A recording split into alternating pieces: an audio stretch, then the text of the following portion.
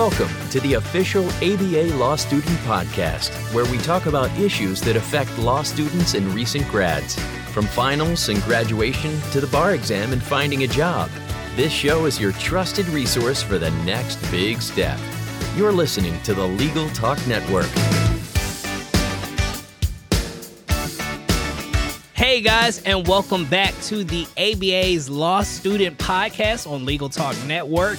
If you're just joining us, that means that you have an episode that you need to listen to that we actually recorded last time. So I am Demario Thornton, and we had a great conversation with Omarosa. So great that we needed to extend it a little bit longer. So this is part 2 of our conversation. And today we're going to actually continue our conversation where we actually got a little bit deeper about our journey through historically Black colleges and universities. More specifically, law schools. We talked about our experiences, what made us want to go to law school, what made us want to go to HBCUs. So take a listen.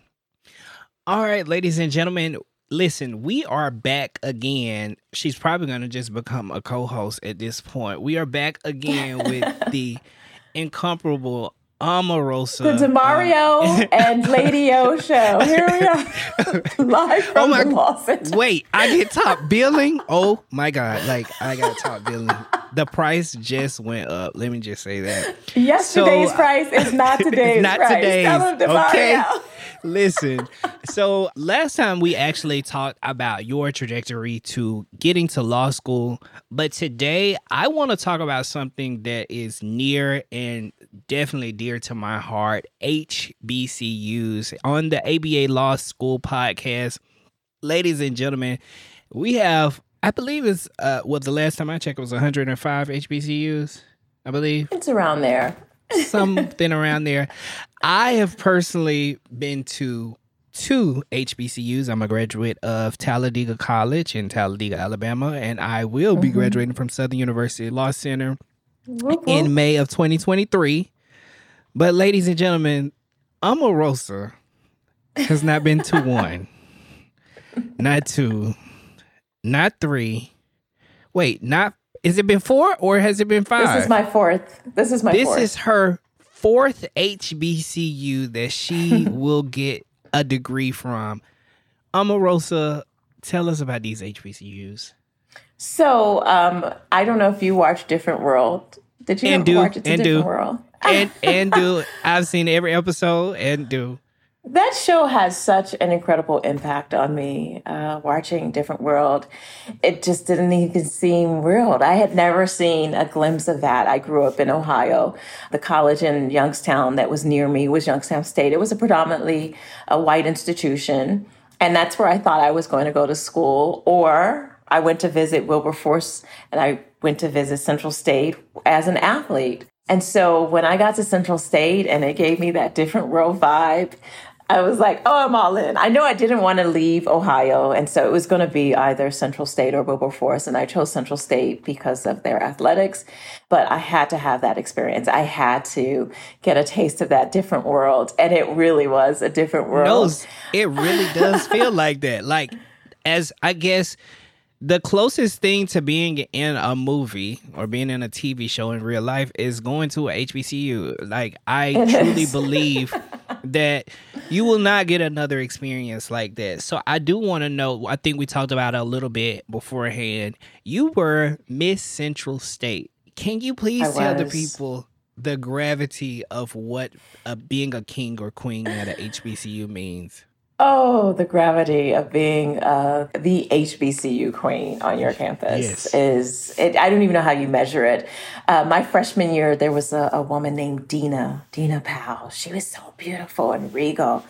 Oh, just perfect skin. And she would get up and speak at convocations and she would say, I am Dina and I am Miss Central State. I was sitting there like, I want to be Miss Central State. Listen, all of them had that grace. I still remember, because I was an HBCU king, but my freshman year, we had a queen and her name was Shamitra Gooden. She's like, I'm Shamitra Gooden, Miss Talladega College. I'm like, It's how you say it too. You gotta say it right. It's something about that. But like these are little things and little nuggets that you will not experience anywhere else. But you saw Dina, and I'm sure you were like, I'm going to be the next planted, soil ready, water that thing for 3 years because you can't run for Miss Central State until your senior year. And so correct. I spent 3 years preparing. Right. I spent 3 years preparing. People don't understand. They don't understand.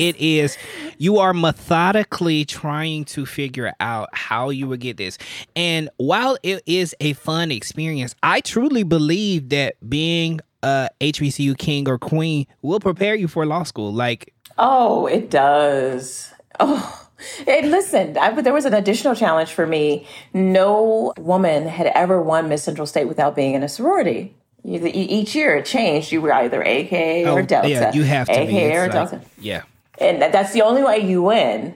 Well, my campaign was built on being an athlete and my relationship with the international students and community who also made up a big part of our athletic community. So I ran a very different campaign and became the first woman, I think, in like 30 years of the title to become Miss Central State without being a member of the Divine Nine. And that was just pretty remarkable. So this is why we love our HBCUs.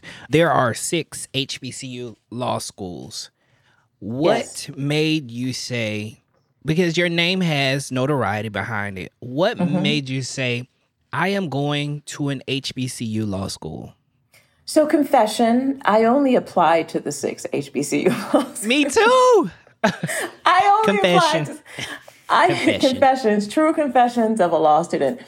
I knew that I wanted to continue my education at a HBCU. I regret that there are only 6. Makes it more exclusive. Right. And so I thought I would probably go to Howard Law School because it was very comfortable. But then the lawyer who represented me in one of my major cases I talked about, it's a graduate of Southern University. Her name is Erica Jackson. God bless you, Erica. And she said, you should consider my law school. And I was thinking, she is such a good lawyer. You know, we won the case.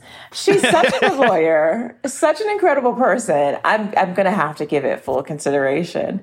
And sure enough, you know, Southern was the first school to accept me. I mean, it was like that. I applied in maybe 2 weeks. Uh-oh, my mama calling. Hold on. Oh, sorry, y'all. Yes, sorry. Uh-oh. Am I back? Yeah, you did. She ain't gonna stop calling until I tell her. Wait. It's my mama. Hold on. Mommy, I gotta call you back. Let me look. Oh, it's so nice. You did that already. Yeah. Oh my gosh, Mom, it's so cute. Call me back. Okay, I'll call you back. Love you. Bye-bye. Shout out to Mama Rosa. Listen, my mother would have kept calling this phone until I answered. That's my mom. She has my law school schedule. I gave her a whole breakdown of where I'm supposed to be studying right now. She knows. And this is her only little window to call me in. So she would have kept calling me. So a lot of people say that HBCUs or HBCU law schools don't prepare you. Oh, that's the most ridiculous thing I've ever heard. I've heard that argument since my first days at Central State. Oh, going to an all-black school will not prepare you for the real world, and you won't go very far if you go to just an HBCU. Well, I'm here to tell you, as someone who has worked in the White House not once but twice, not for just one U.S. president, but two, and a vice president. I've worked for 2 U.S. agencies, government agencies. I've worked for 3 billionaires, and I have worked for 2 Fortune 500 companies. I have done that with an HBCU education. So do not listen to the detractors. It is not true. The truth is that you get an incredible quality education at HBCUs, personalized just for you, with people who care about your matriculation. And it's not just passing you through. It is truly a place that you can grow. It's like an incubator. Incubator for gladiators. I say that all the time. It's an incubator for gladiators. Let me tell you something. Like, going to a HBCU, first of all, there is a level of grit that you need to have, because while everything is not just handed on a silver platter, there are things that you have. Sometimes you might have to go dig that platter up, but it just teaches you so much grit. And I definitely believe that it makes us more valuable and it makes us have a little bit more hunger and tenacity than other students. And my legal hero, a giant of all giants, Thurgood Marshall, graduated from an HBCU, a Howard University graduate who truly, I look to the work that he's done, including helping to start the Southern University Law Center. That's just really all the inspiration that you need to know that you're in the right place. Correct. No, I definitely agree. So I hear a lot of people, they always like to, and I'm just realizing that in this moment, I always tell people, I went to Talladega College, people are like, what's that or whatever. I would just imagine that you came from a Harvard or a Yale or some Ivy League school, but it just goes to show the level of competency and the levels that HBCUs are placing into their students because... You know what? God bless Ivy League schools. They produced U.S. presidents. Our first African-American president graduated from Harvard, so kudos to them.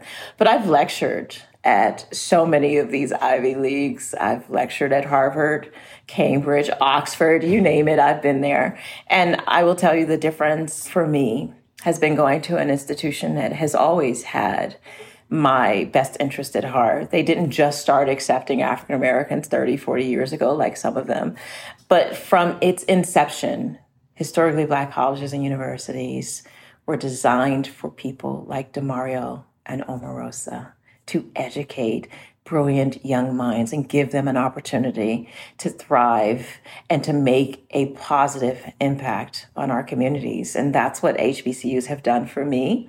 The assumption that I would be better or greater or whatever at PWI, the truth of the matter is what I bring to this institution helps me, but it also helps the institution. And that's the way it should be, that we should be cultivating, while we're getting our education, cultivating the next generation. And that's always what I've worked to do. So there is a little Black girl and a little Black boy out there listening to this podcast, because you know how it is when you're about to go to law school, you're listening to any and everything you can that says law everything. School. Literally any and everything. What would you say is the greatest gift that a person of color can get from a HBCU law school? Affirmation. I'm reminded every day that I am enough and that I can conquer anything that I put my mind to. And there are people who are cheering me on every step of the way and reaffirming my purpose, my vision, my work. That's what I will say to you. You make this choice because you know what? You know who you are and you know what you want to do. And now you just need that amazing village to help you accomplish it. So I'm a person that likes to read between the lines, like I'm analytical. And I always think to myself, like, I hear all the noise, what people say about Omarosa. I see it all in the news or whatever like that. Mm-hmm.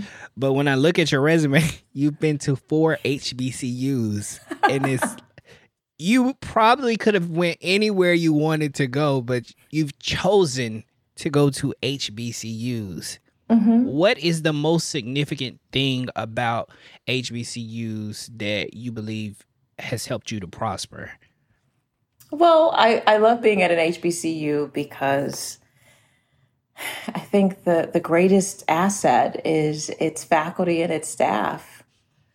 I mean, my relationships have lasted my entire lifetime. Mm-hmm. When I am not in class, Professor Williams will pick up the phone and say, girl, why aren't you in class? You didn't email or text me. Are you okay? Oh, you're not feeling well. Okay, now I know. Call me after. Do you need something? That's what I need as a student to grow, to thrive, and to accomplish what I've said. And I've gotten that at every one of my HBCUs. Every single one, without fail. If I'm not doing well, if I don't show up, if I'm not the same, if I'm in the classroom and my spirit is down, let me tell you something. They will call you on it. That's what I need. I need people cheering for me. I need people calling me out when I'm not giving my 100%. I need someone to check on me when I'm not showing up. And I need folks to reaffirm that I am great, I am brilliant, I am capable, and I am equipped to be the greatest attorney that I put my mind to. That's what I need as a learner, and that's what I get at an HBCU. And so when you are looking at the candidate pool of law students, what would you say if you had this is Omarosa. Omarosa is the boss, okay? Omarosa, the Omarosa law firm of America International Global Industries. You have two students, one from HBCU, one from PWI. What do you already know about that HBCU law student just by seeing their school name on paper? That's a tricky question. I in no way want to advance any biases, but we do have shared experiences at historically Black colleges and universities that require you to be organized, that require you to navigate the administration, to navigate the process, to navigate the politics, to navigate sometimes the divisions and the unities and the cliques sometimes, right? And so I feel like if you have successfully navigated all of that and you've never given up and you successfully completed your matriculation at an HBCU, that you are equipped with tools and skills that other people that did not attend a Black college have. That's my assumption. Yes. And that was the perfect answer. One day I'm going to learn to answer questions like you. Cool. And so I want you guys to please go get Omarosa's book, Unhinged. You can buy it wherever books are sold. I got mine from Kindle, mine's on Kindle, but you can get it wherever books are sold. It's a very good book, especially if you like celebrity nonfiction, I believe. And I have returned many of celebrity nonfiction books, and I did not return yours, so it's a very good book. Where can the people find you on social media, Omarosa? Please follow me on Twitter. I'm at Omarosa. On Instagram, I'm at Omarosa. On LinkedIn, at Omarosa. On Snap, at Omarosa. On TikTok, at Omarosa. Just at Omarosa me. And before I let you go, Omarosa, I just want to know, have you ever met another Omarosa? I met an OMO, Omarosa, in Italy when I was there. He was a guy, and his name was spelled with an O.